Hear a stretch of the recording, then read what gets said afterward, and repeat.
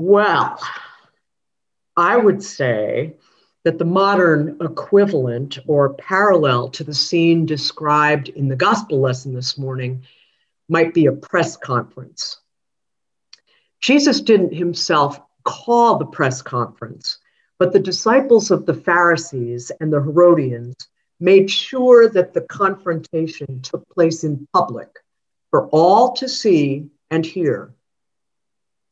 At a modern day press conference, reporters from every different kind of newspaper and periodical gather around a politician at a set of microphones and fire questions aimed at whatever the current issues are. Hecklers in the crowd during a speech or press conference will push questions they think will embarrass the speaker.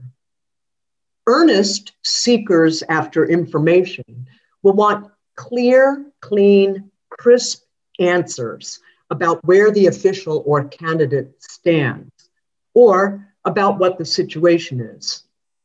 Reporters, hecklers, seekers all seem to want an unequivocal yes or no.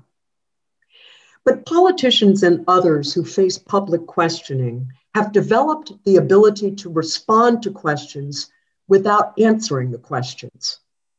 Seldom can they afford to say that they don't want to answer that, or they don't know the answer to that, or that their position on that particular issue is really quite ambiguous. So they learn to respond to questions without giving clear-cut answers. They talk and talk until no one is sure any longer what the question was, or they answer the question they want to answer, not the question that was asked. It does seem that if a person is being forthright and honest, then there should be a clear, unequivocal yes or no to that type of question. If a person won't do that, then there is the implication that something is being hidden. But as a lawyer cross-examining a witness well knows, and as a reporter or a heckler pressing a politician well know, questions can be put which cannot be fairly answered with a simple yes or no. If persons are pressed to such an answer, they will say less or more than they want to say or than they ought to say to give an honest answer. Such is the case with the classic quip, answer yes or no. Have you stopped beating your wife? Jesus had obviously mastered the art of dealing with the difficult question, as is evidenced in today's gospel lesson. Jesus had to cope with people who wanted to make things difficult for him with their questions. In fact, the lesson begins with the statement, then the Pharisees went and plotted to entrap him in what he said. When we are assessing how a person deals with questions that are being pressed, it is significant to ask what the intent of the questioner is. Is the questioner really trying to get at the truth or only trying to discredit someone? In an effort to entrap Jesus, the Pharisees worked out what they perceived to be a sticky question and sent their followers to ask it. The question, put in its simplest form, was, is it lawful to pay taxes to the emperor or not?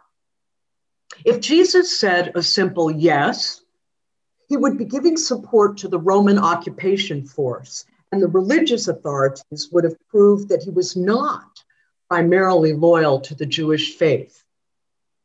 If he said a simple no, the religious authorities wouldn't have to worry about him anymore because the Roman government would be quick to react to such a rebellious word.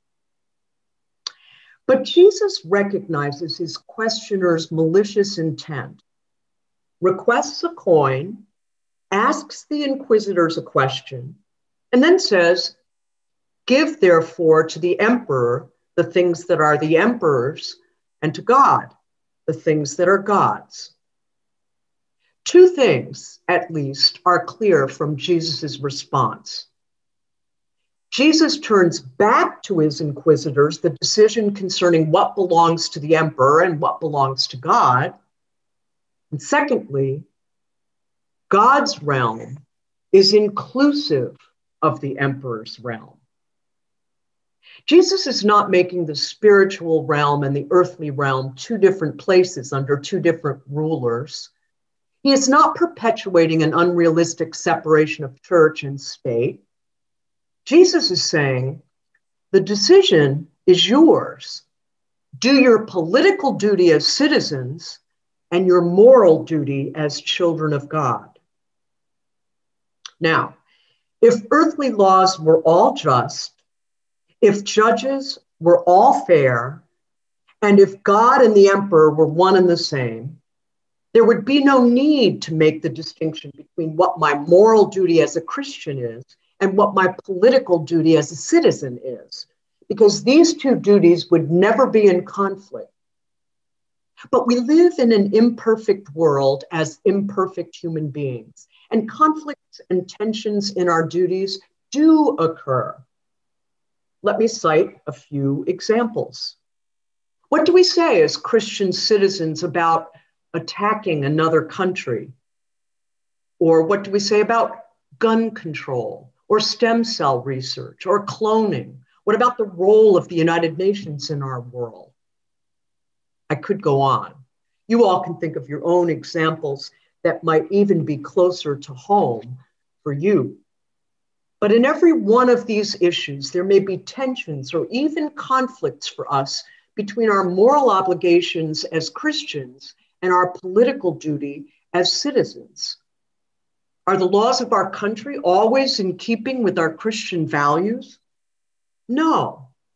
And since sometimes those of us who are Christians don't even share the same values, we can see the complexity of the situation mounting.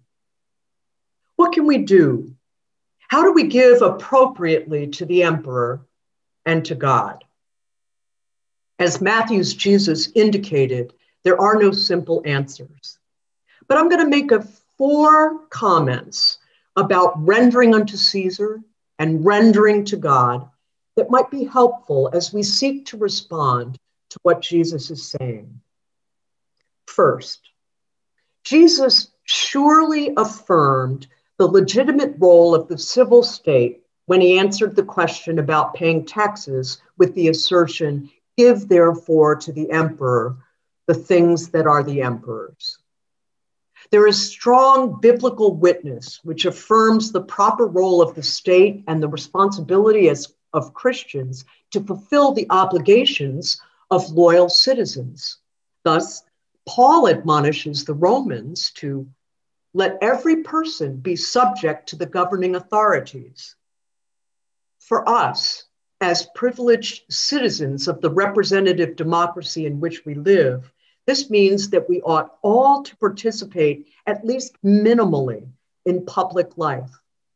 We all ought to vote. We ought to know when election day comes, where the polling place is located and who is running for what. We should follow the campaigns closely enough so that we can vote with reasonable intelligence. Total apathy is a disease that responsible Christians must cast off. Our participation in the political process is a personal contribution to justice and peace in the social order. Second, while we are loyal citizens of the state, there is an even higher claim on us in the claim of God and the ways of God. There is a truth of God, and we are to seek to be responsible to that truth. There is a justice of God, and we seek to realize that justice in the world. When our country expresses something of the truth and justice of God, we rejoice and support it. When our country falls short, as every country does, we must confront what is happening and seek ways in which the truth and justice of God can be more fully embodied. Third, the right of every person to try to be faithful to God must be respected.